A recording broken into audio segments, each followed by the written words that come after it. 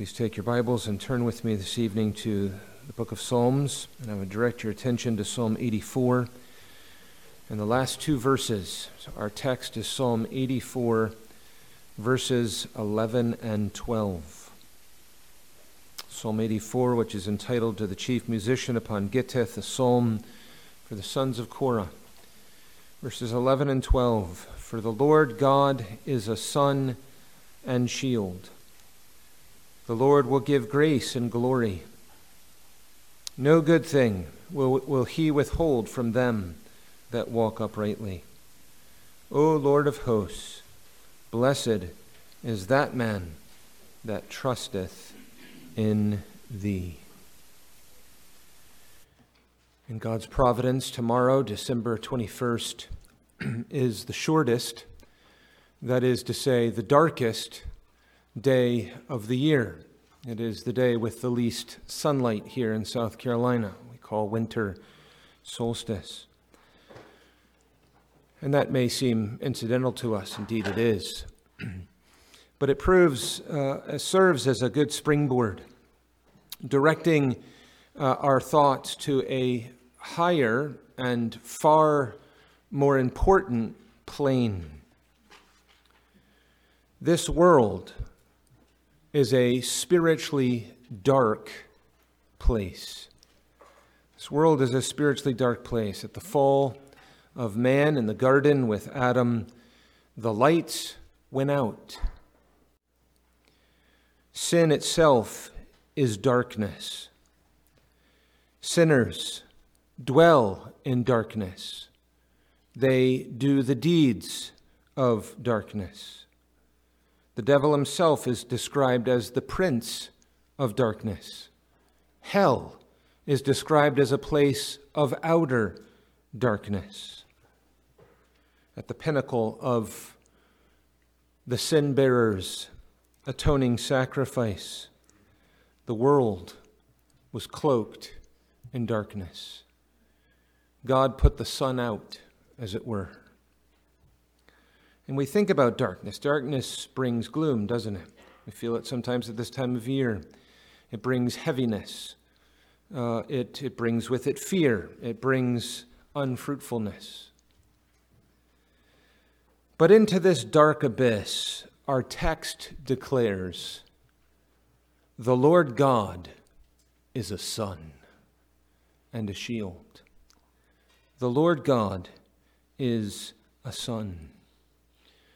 Now, children, the order in which we put words in a sentence in the English language are of great significance. So the order that we use in the way that we align the words in a sentence is of very great significance. So you think, for example, the boy sat on a horse, right? We all understand what that means. But if we reversed the words and said that the horse sat on the boy, it would mean something very different, wouldn't it? And so you look at the text in front of us. You know, children, unbelieving pagans, they say the sun is a god. And this is blasphemous. This is a wicked abomination for the creature. For one creature to be worshiping part of creation instead of the Creator. This is a wicked, wicked thing. But they say the sun is a god. Look at our text. The Lord God is a sun. Very, very, very different way of speaking, isn't it? The Lord God is a sun. In other words, the sun is a picture. It is a picture that conveys something to us about who God is. God is accommodating us as creatures. He's coming to us. He's speaking to us in language that is familiar, language that we easily understand. So last Lord's Day morning, we heard about Christ being a way. We heard about him being the door. And we understand what that means. Not a plank of wood on hinges, but it's describing how Christ is the one through whom we have entrance into the heavens, into the presence of God himself. That's what it's doing. And so when it says the Lord God is a sun, it's giving us a picture. So here's the question for you. What does the sun do? What does the sun do? In a word, it shines. The sun shines. And in its shining, of course, we think of light. It gives light to us. We think of heat. It warms us when the weather is cold. Right? We think of the fact that there are nutrients that we derive from sunlight and things like that. But in the first instance, it shines. In its shining, it conveys all sorts of other benefit and blessings. But it chiefly shines. And so here in Psalm 84, for the Lord God is a sun and a shield. It's conveying the fact that God shines upon his people. The Lord shines upon his people. And so with the Lord's help this evening, we're going to seek to meditate on what this may entail in considering verses 11 and 12. First of all, we begin with the fact that God shines on his people. So first of all, God shines on his people. For the Lord God is a sun and shield. The Lord will give grace and glory. You'll notice the connection with verse 9. Behold, O God, our shield, and look upon the face of thine anointed. And so God's face, that is his countenance, looks upon, or we could say shines upon, the believer's face. Right? You think of how we sing about this so often in the Psalms. So all the way back at the beginning in Psalm 4, verse 6, it says, Lord, there be many that say, who will show us any good? Lord, lift thou up the light of thy countenance or face upon us. Right? This is familiar language to us. This is describing the source of the believer's joy. This is a source of joy. It's true with regards to the physical sun, right? The sun that we have over the earth. So in Ecclesiastes chapter 11, verse 7, it says, truly the light is sweet, and a pleasant thing it is for the eyes to behold the sun. You know this experience. You walk out and you lift up your face toward the sky, and the sun beats down upon you, and there's something very pleasant, as the Bible says, with regards to that. But here we're speaking about God himself, that God shines his countenance. We lift up our faces as the Lord shines his countenance upon us. Why? Because as 1 John says, God is light, and in him is no darkness at all. There's no dark spots. There's no shadow or shade, as it were, that comes from his face. But rather, the Lord shines like the light upon us. You think of how the Bible connects some of these things. So we have in the opening pages of Scripture, the opening verses of Scripture, we read in Genesis 1:3 that God said, right? God declared, God commanded that there be light, and there was light. But then Paul picks up on this, doesn't he, in 2 Corinthians 4. And he says in verse 4, in whom the God of this world hath blinded the minds of them which believe not, lest the light of the glorious gospel of Christ, who is the image of God, should shine unto them. Verse 6, for God, who commanded the light to shine out of darkness, hath shined in our hearts to give the light of the knowledge of the glory of God in the face of Jesus Christ. We take that and go back to the Old Testament with it, to places like Isaiah 60, the opening, which you'll know well, of Isaiah 60, where it says, arise, shine, for thy light is come, and the glory of the Lord is risen upon thee. For behold, the darkness shall cover the earth, and gross darkness the people, but the Lord shall arise upon thee, and his glory shall be seen upon thee. Right? The Lord shines on his people. We can't get away from this because we sit habitually, weekly, 3 times a week on many occasions under the pronouncement of the divine benediction. And we have the one in the New Testament that's used, but the one drawn from the days of Aaron, you know well. The Lord bless thee and keep thee. The Lord make his face shine upon thee and be gracious to thee. The Lord lift up his countenance upon thee and grant thee peace. Right? The Lord shining his countenance. This is something that comes because he is, God is a sun, as it were, who shines upon his people. We lift up our faces to his light, to the light of who he is. We come not only to beg and get and grovel and take away a blessing here or there, but we actually come to meet with the God of glory himself.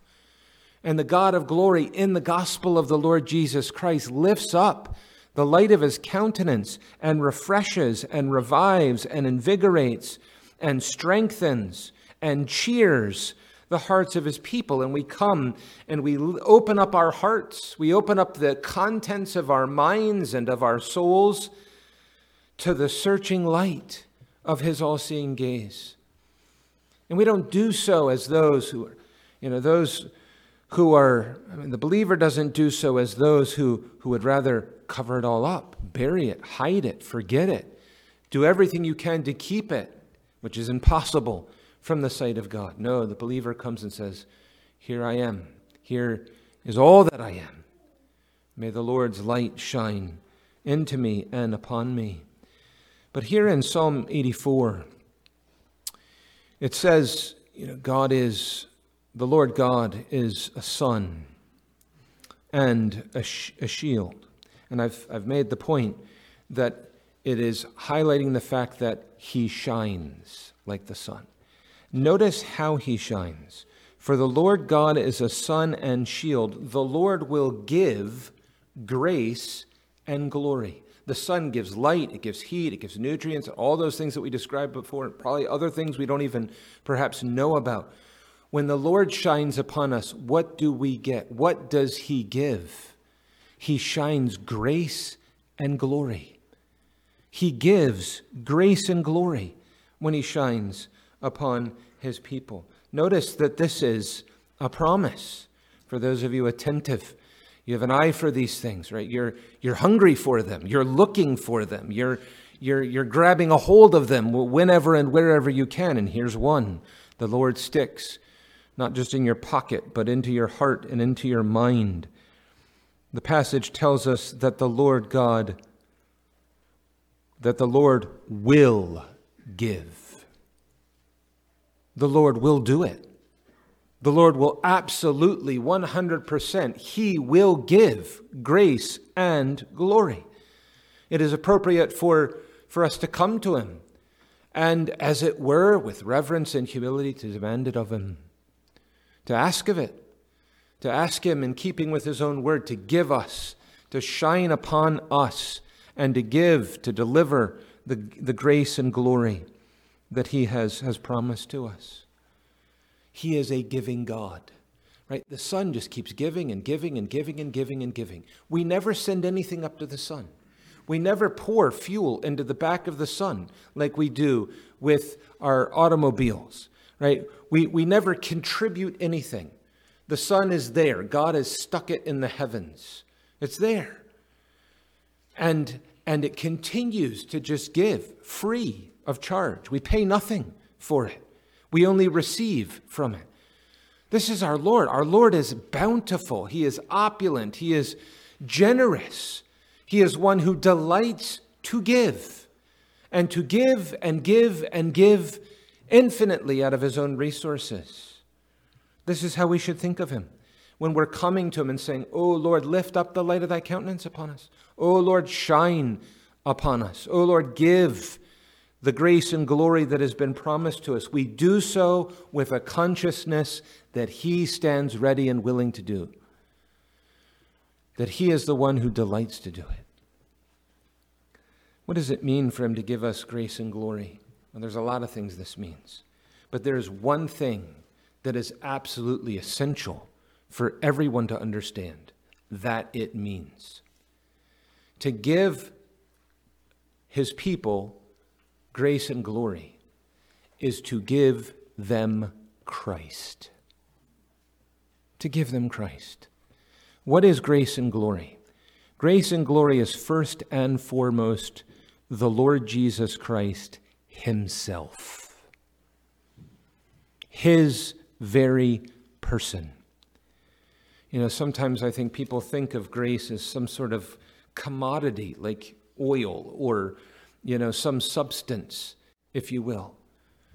But not so, right? It's really more and more of Christ that we're being given.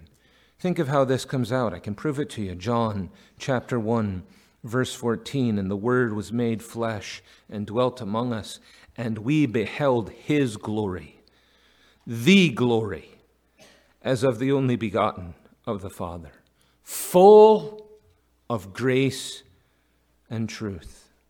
Verse 16, and of his fullness have all we received, and grace for grace.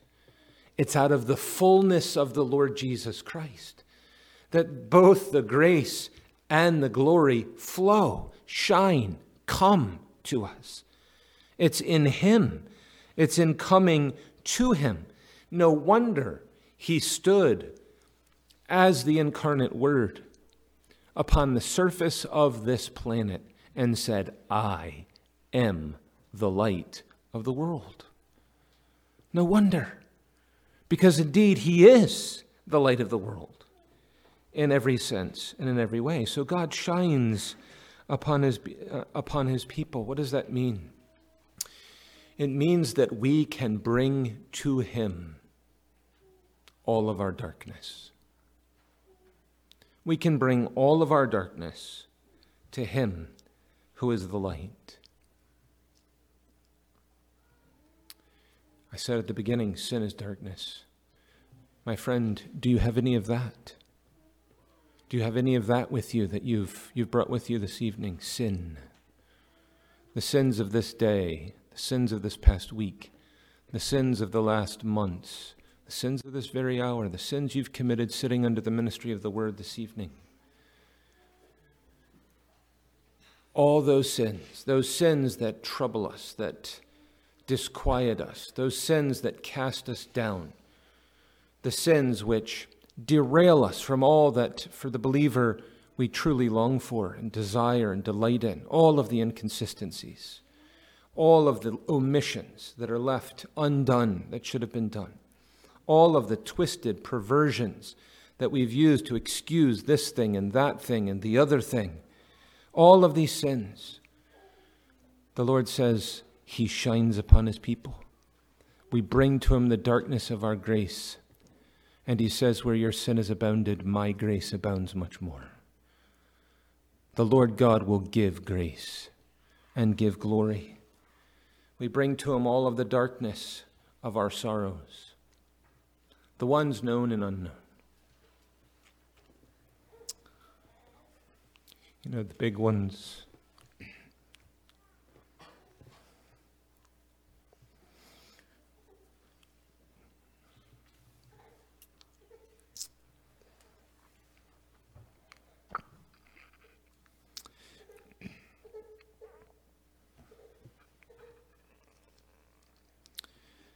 The big ones and the little ones, right? There's darkness, and there's shadows and so on. People die, you lose your job, there's trials and afflictions that the Lord's people face. It casts shade.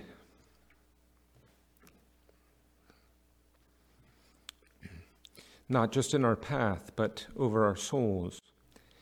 And the Lord says, bring it. Bring it to the one who is a son. And he will give grace and glory. You think of all of our weaknesses, right? Our weaknesses are also darkness. I mean, we sense them, we feel them, we wrestle, grapple with them, we have to deal with them. All of the weaknesses that we have in our soul, the faculties of our soul, a weak will, a weak mind, a weak heart, weak affections, our conscience is weak.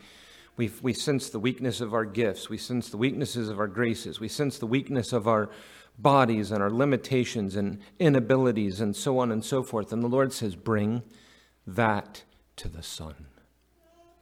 And he will shine, and he will give grace and glory. We have all of our uncertainties, all the uncertainties that we have about ourselves, uncertainties we have about our circumstances, uncertainties we have about the future, uncertainties we have about other people. There's all these uncertainties, and it's darkness, right? We're in the dark, in uncertainty. And the Lord says he is a son.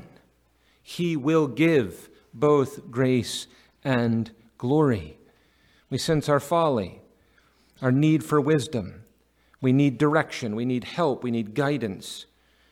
We're in the dark in that sense as well. The Lord is a son, and he says, I will give grace. I will give glory. I will provide wisdom to everyone who asks, to everyone who lacks it. I'm not going to upbraid you, James 1. I'm not going to make fun of you. I'm not going to break you down.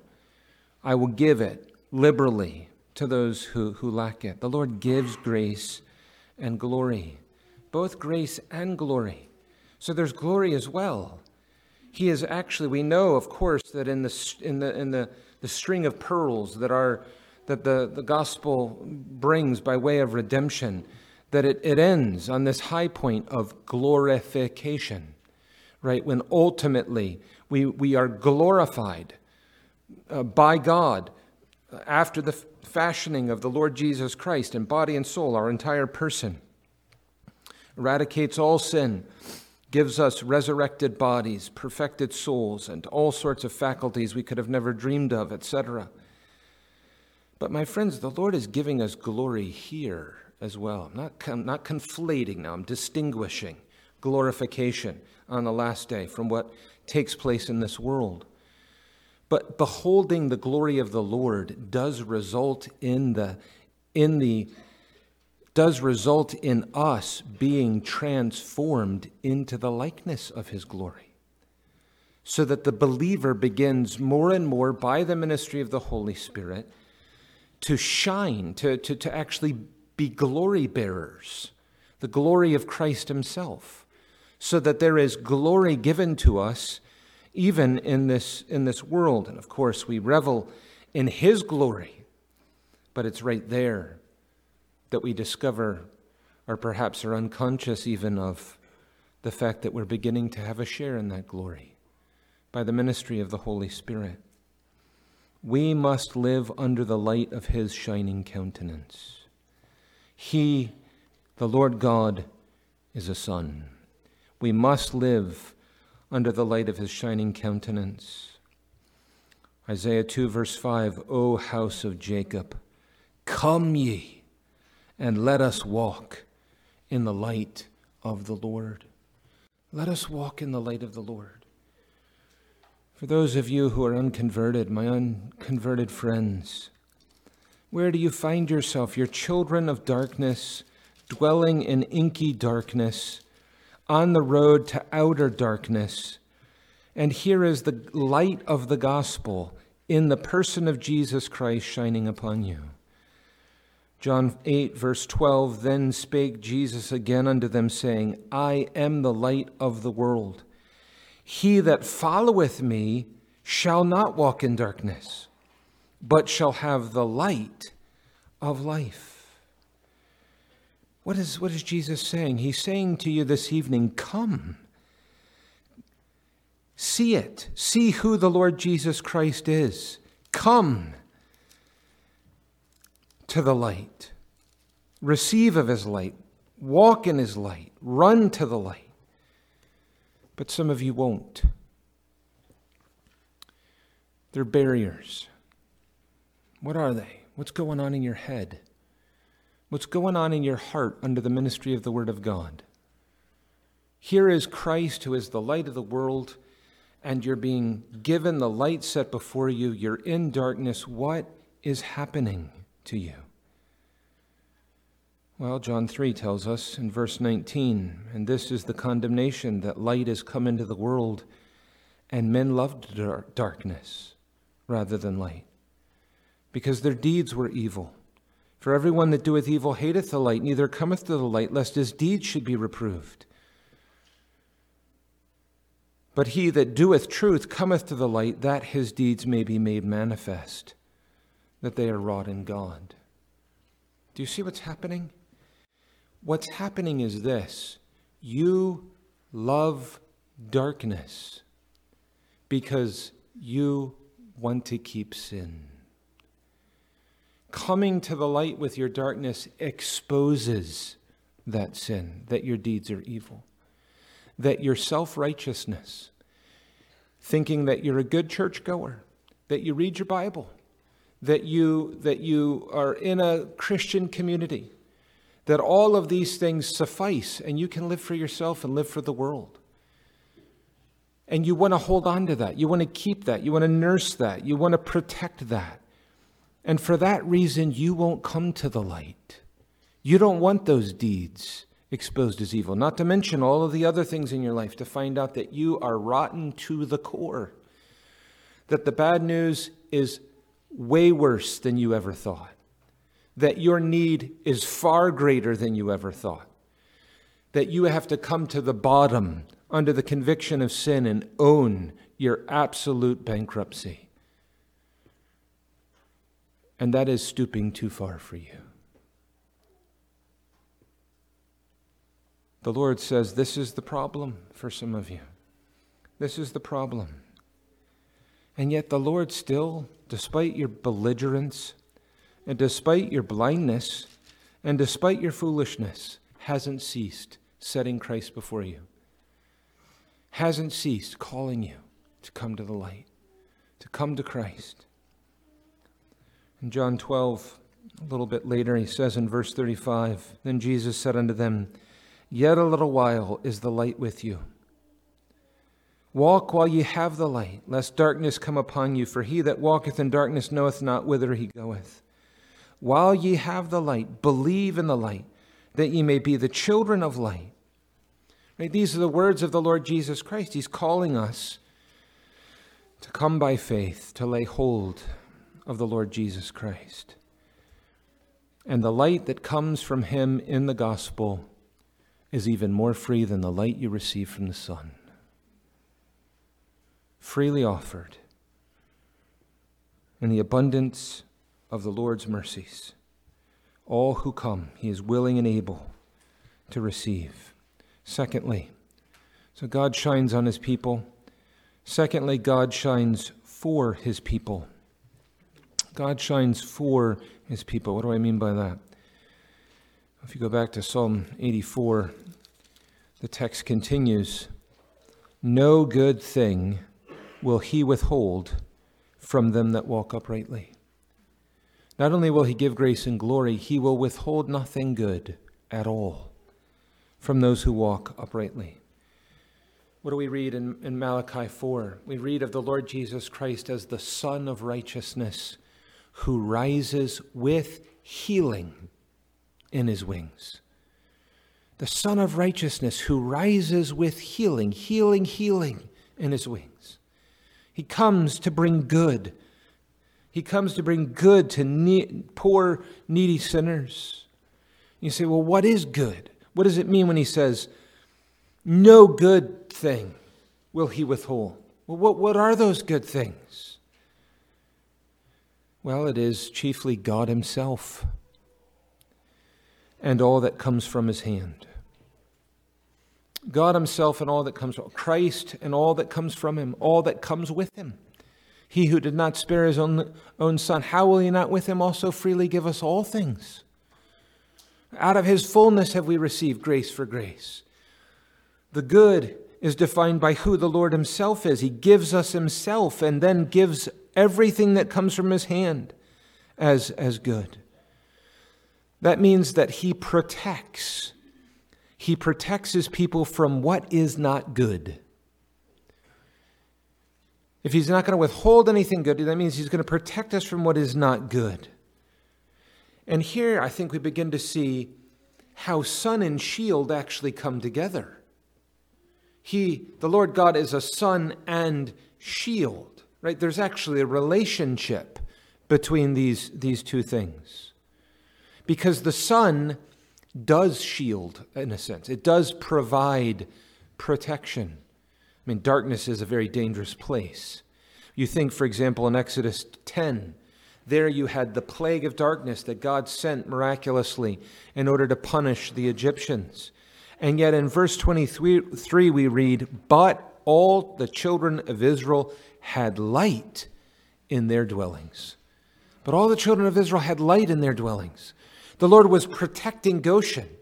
He was protecting them from the plague of darkness. And the light continued to shine upon them. You think of the same thing as they come out of Exodus and into the wilderness. There's the pillar of fire, which stood as a barrier to shield them from the Egyptians initially, in order to get at them.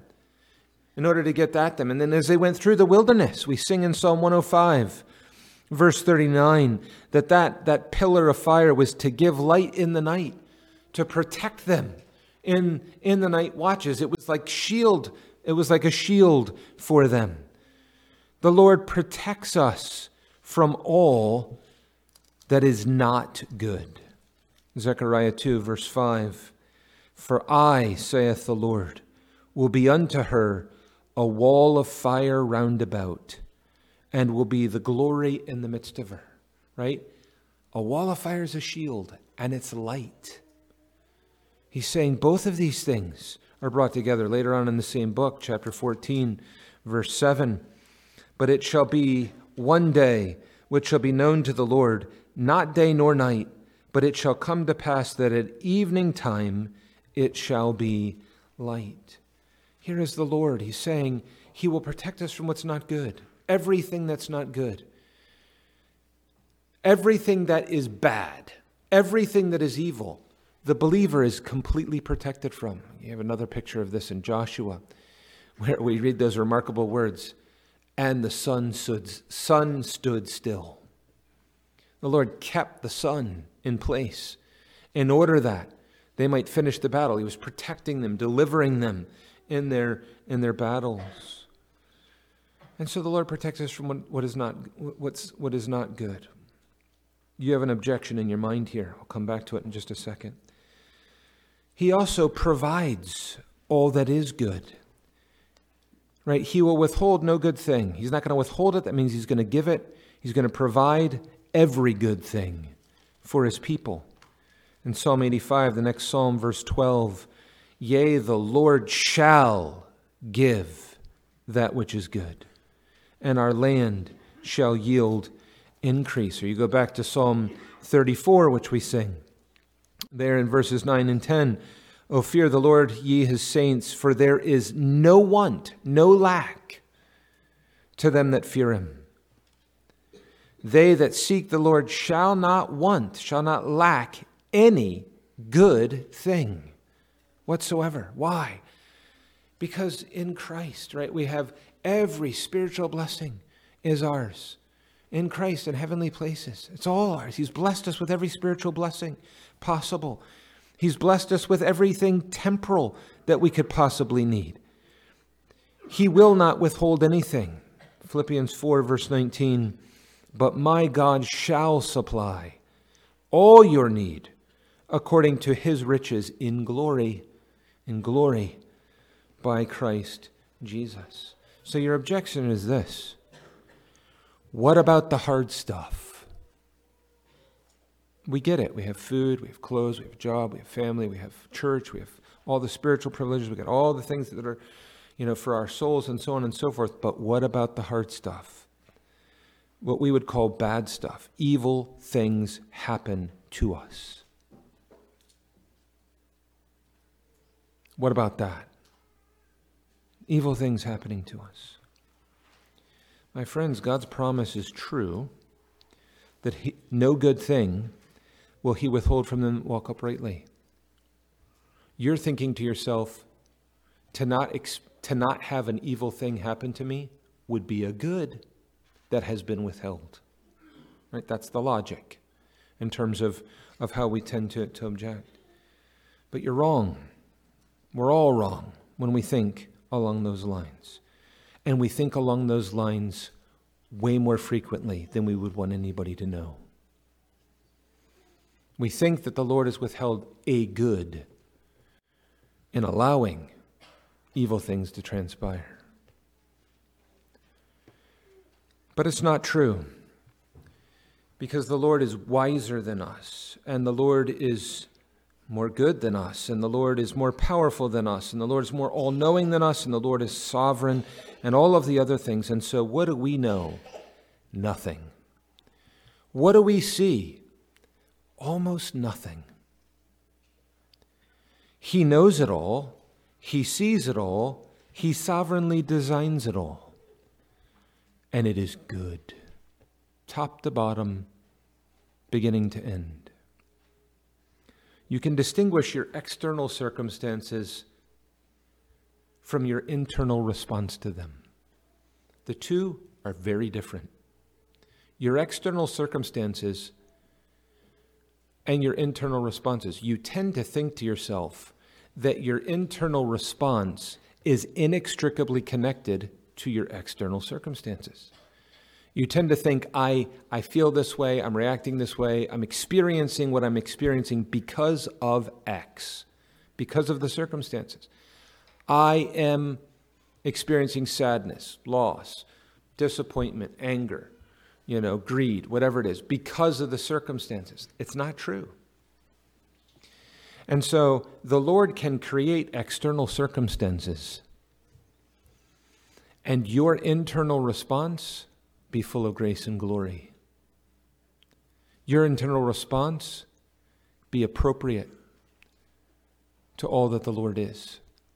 And when God gives you external circumstances and enables you by His grace to respond in a godly mood, He is giving you a good. He has not withheld a remarkable, priceless good from you in those things. He can also bring good and not withhold good by changing the external circumstances. Sometimes He relieves burdens and turns back trials and does all sorts of other things. And that's a good as well.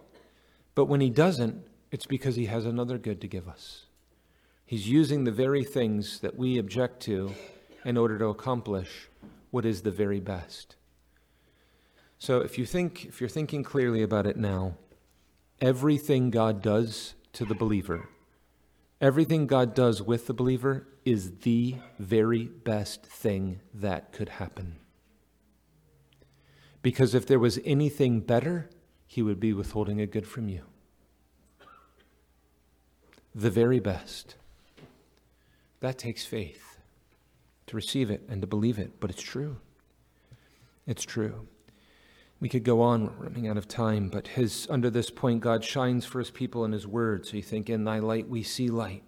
And His light, as His word is a light to our feet, a lamp to our path.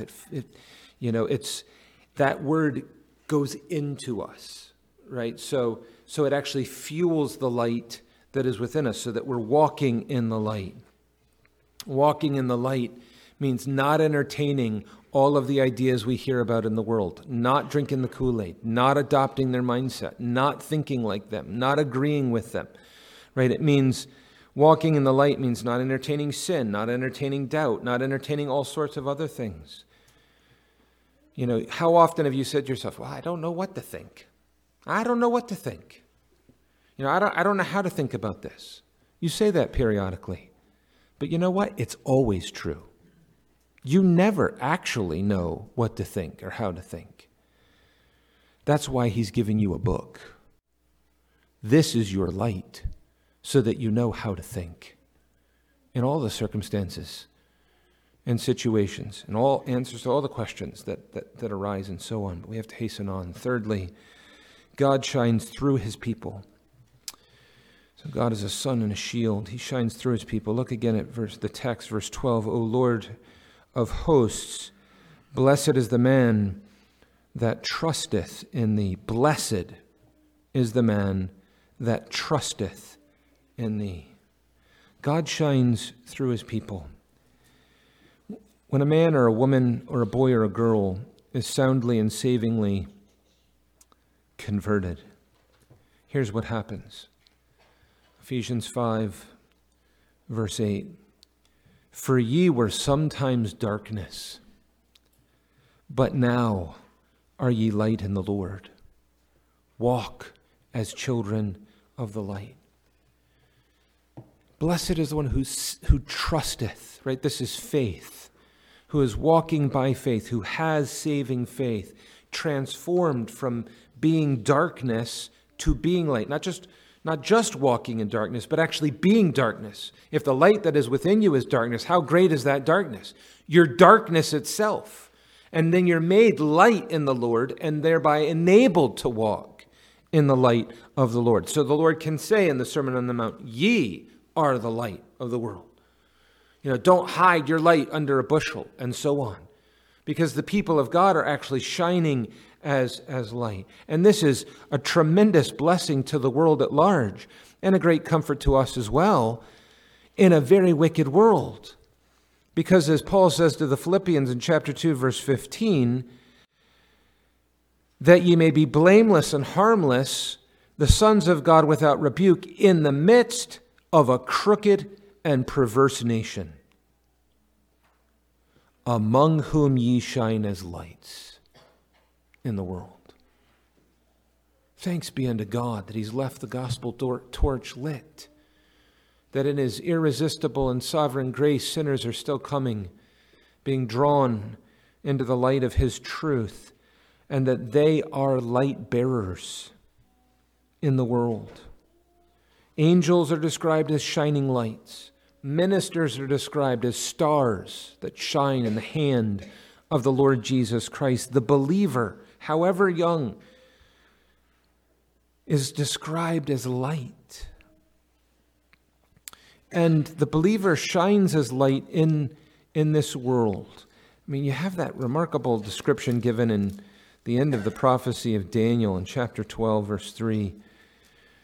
And they that be wise shall shine as the brightness of the firmament, and they that turn many to righteousness as the stars, forever and ever. So in this world, we shine as lights. But the believer will continue to do so and more in the world to come. Remember the language of Jesus in Matthew 13. He's speaking about the parables of the kingdoms and so on, that chapter. In Matthew 13, he says, verse 43, then shall the righteous shine forth as the sun in the kingdom of their Father. Well, now we've come full circle, haven't we? We began with the Lord God is a sun. And now we're peering into the eternity to come.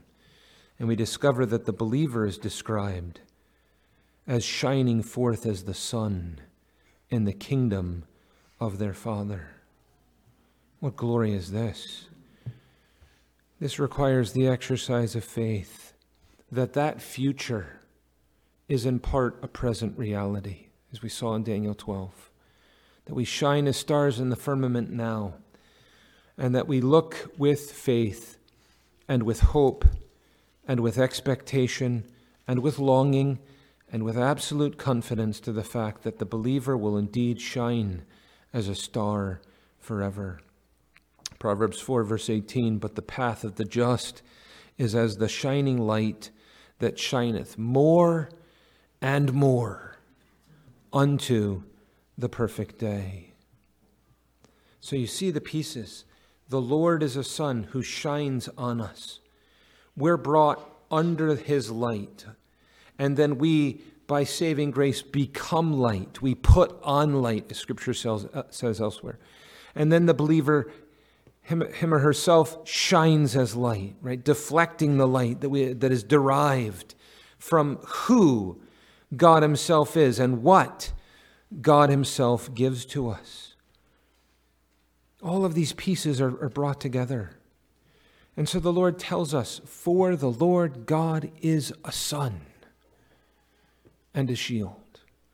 You wake up tomorrow to the shortest day in the year, the day with the most darkness in it. But we wake up in the morning, as we do every morning, with Jehovah God as a sun. The physical sun shines in a dark world. Without the sun, we would be left in darkness. The whole world would be in darkness.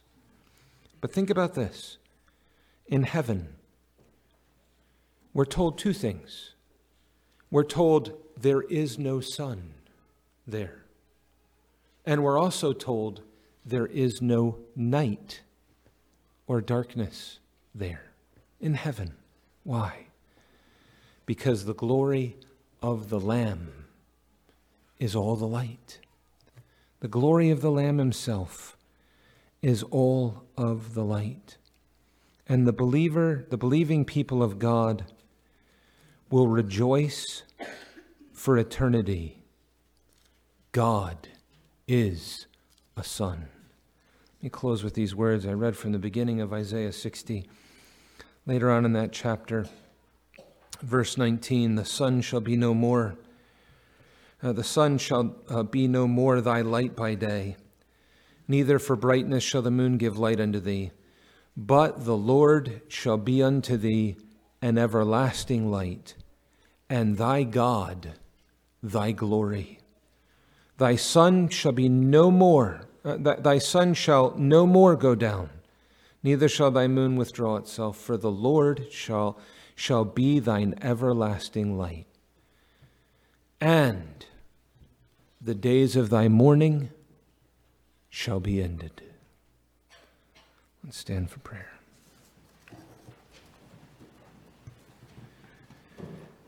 O Lord our God in heaven, our Lord God, who is a sun and a shield, we are thankful that Christ Jesus has been sent into this world as the light of the world. We are thankful that thy face doth shine upon us, that thou art pleased to lift up the light of thy countenance upon us. O Lord, enable us to lift up our faces, to have the light of thy countenance shine upon us.